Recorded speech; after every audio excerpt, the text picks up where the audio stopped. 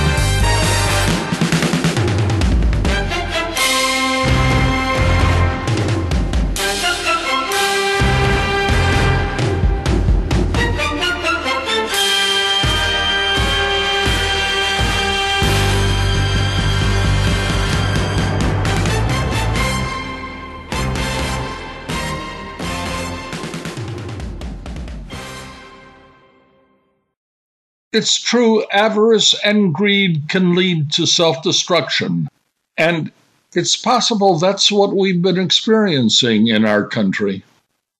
It's become our fate. We're a country in decline, and we can feel it playing out in many ways. We like to believe we're still a great nation, but an illness has befallen us. We can't trust what has been told us. We're told that our values are what the rest of the world should follow. It's true, we have a powerful military, but that can't defend us against our own failed expectations as a people. Our manifest destiny isn't with children killing children in schools. No, that's not what we were taught to believe.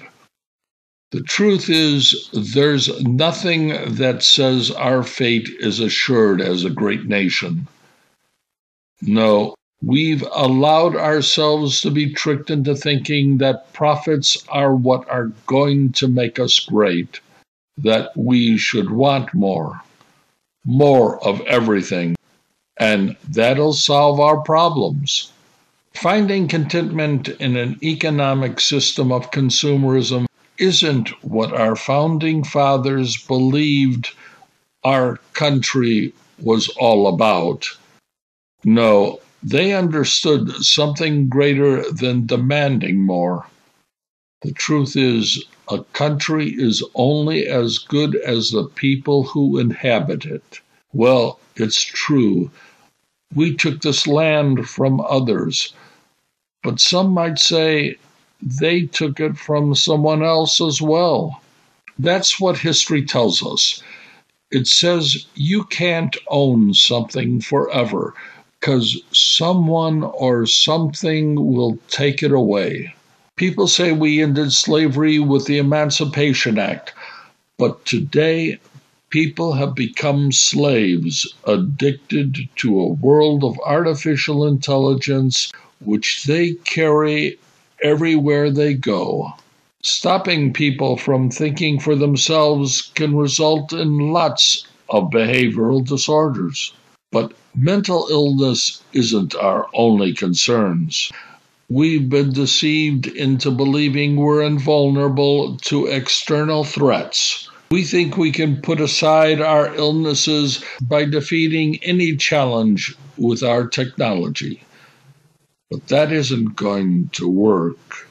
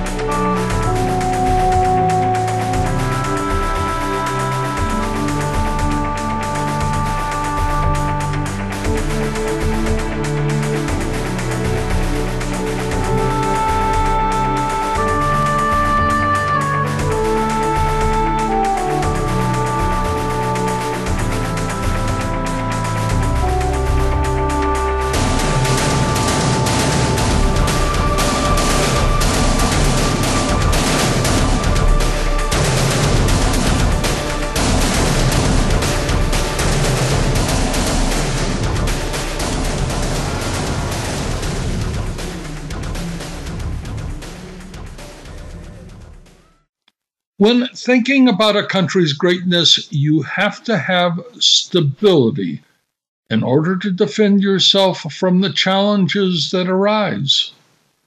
So, if you live in a place afflicted with mass killings and uncontrollable looting of businesses, then your authority is called into question.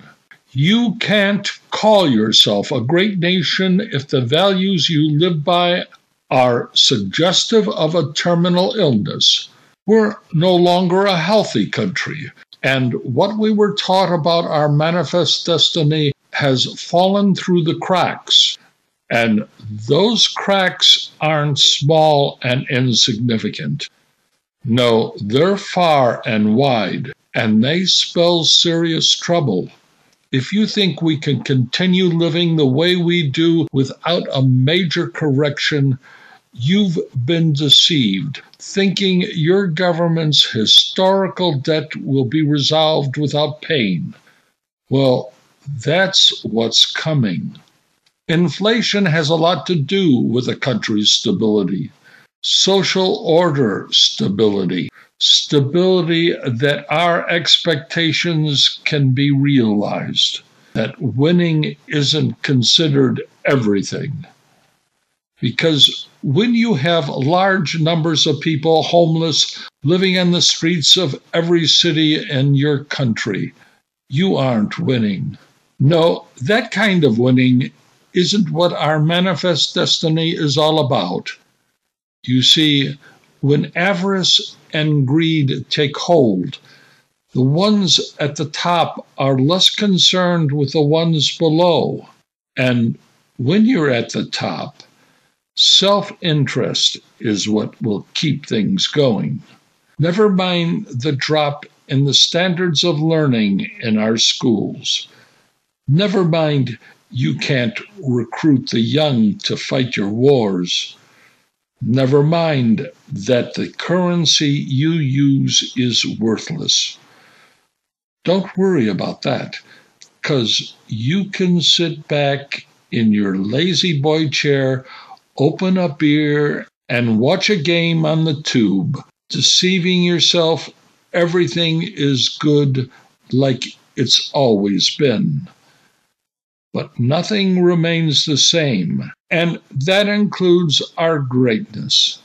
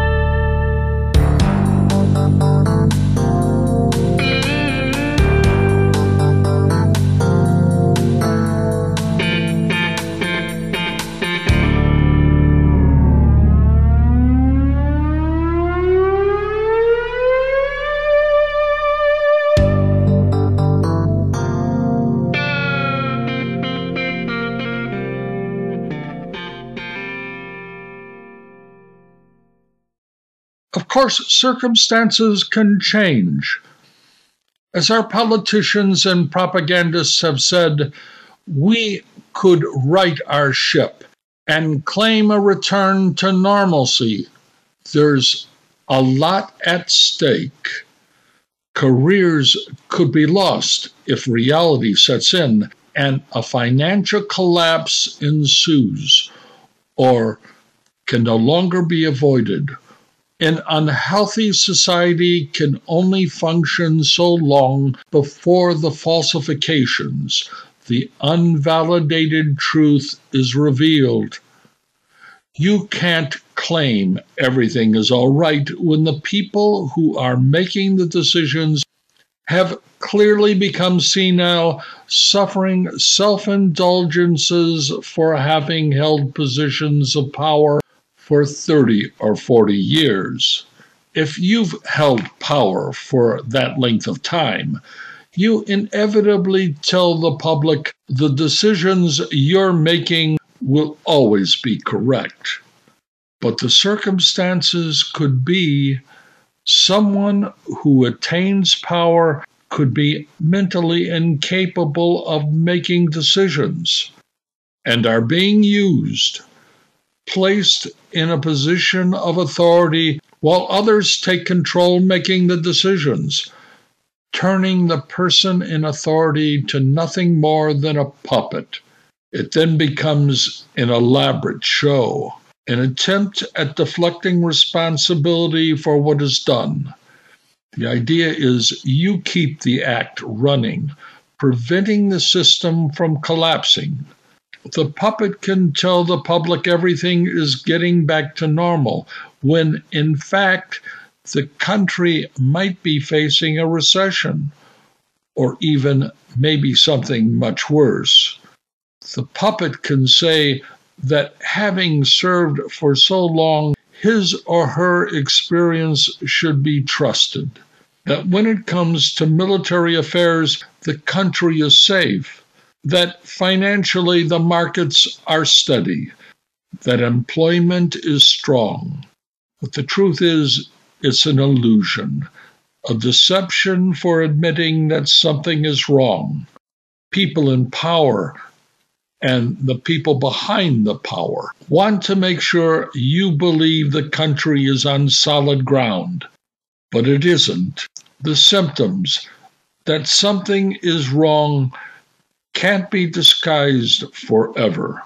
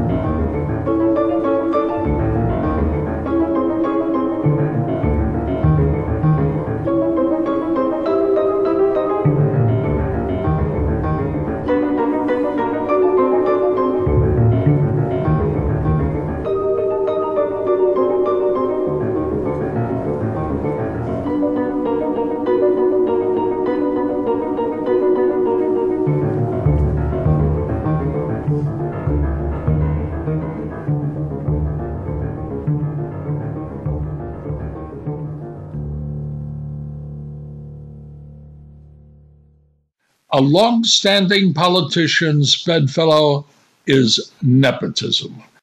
It's particularly true with machine politics. You see, when you get elected by a machine apparatus that works in a congressional district, you automatically get reelected to office, and that precludes the principles of a free and democratic process. Nepotism is often found with politicians who've been in office for 30 or 40 years. It works something like this. The clerk, who's employed by the county and who diligently contributed to the election of a representative to the House of Congress, is rewarded with a job working in a government office like at the Department of Motor Vehicles or any other agency. If you've been loyal, you get rewarded. And it doesn't stop there, because that employee has a family with sons and daughters, uncles and aunts and cousins who also can be put to good use, assuring that the representative to the House of Congress gets votes on election day. And they too deserve to be rewarded for their loyalty. I think you get the picture. A machine apparatus is a living thing that has nepotism as one of its pillars in constructing a lifetime career for a skilled 30 or 40-year politician. In parts of our country, machine politics is so prevalent, it precludes the true will of the people. Candidates who oppose the machine rarely succeed. Now, it's come to my attention, and I must emphasize my neutrality toward Republicans and Democrats, that the Speaker of the House of Representatives took her son along during her trip to the Far East. Considering transportation, housing, and food costs covered by the government, one might say the American public shouldn't endure those expenditures. But it underlies a more obvious conclusion. The Speaker may want to introduce her son to a life of machine politics, where his mother and her father managed to carve out political careers since the 1930s. That's getting close to a century of nepotism.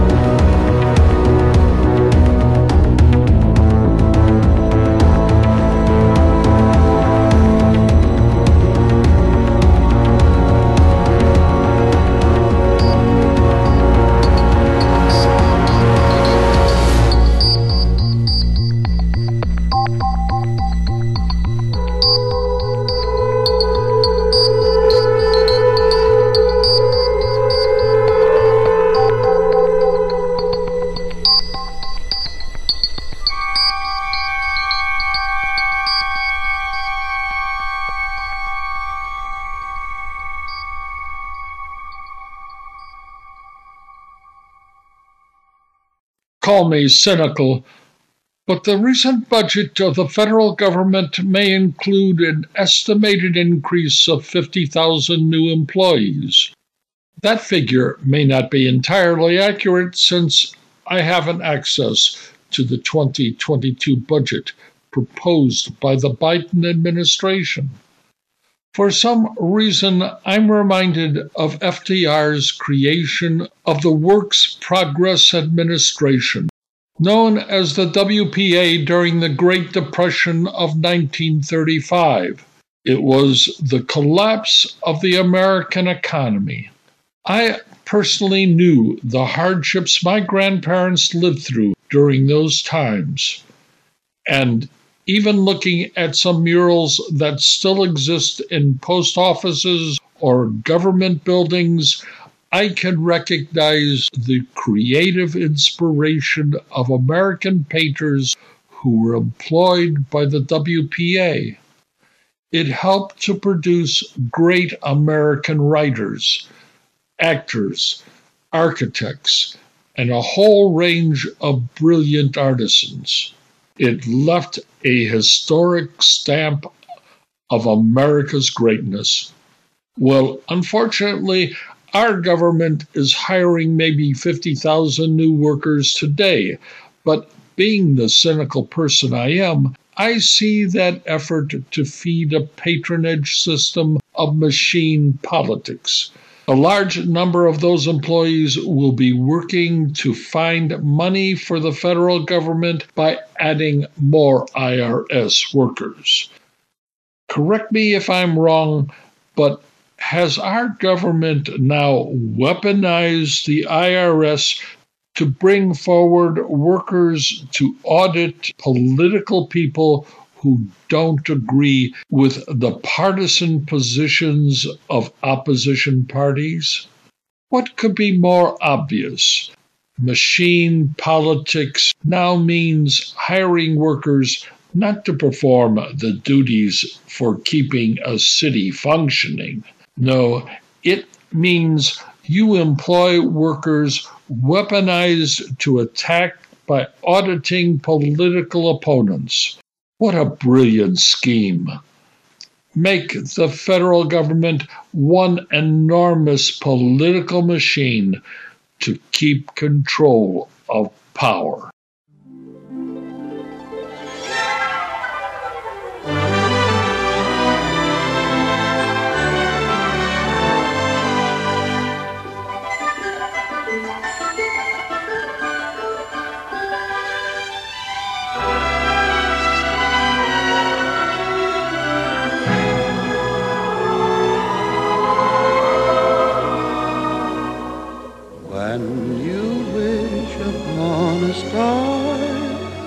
Makes no difference who you are.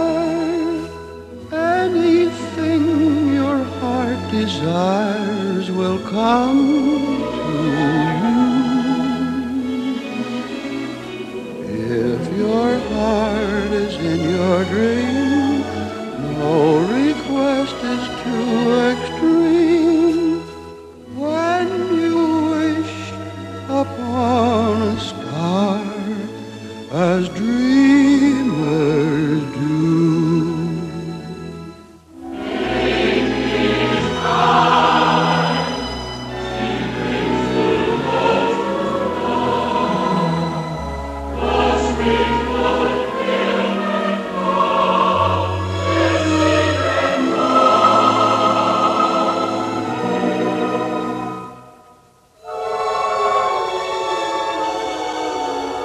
Like a bolt out of the blue, fate steps in and sees you through. When you wish upon a star, your dreams come true.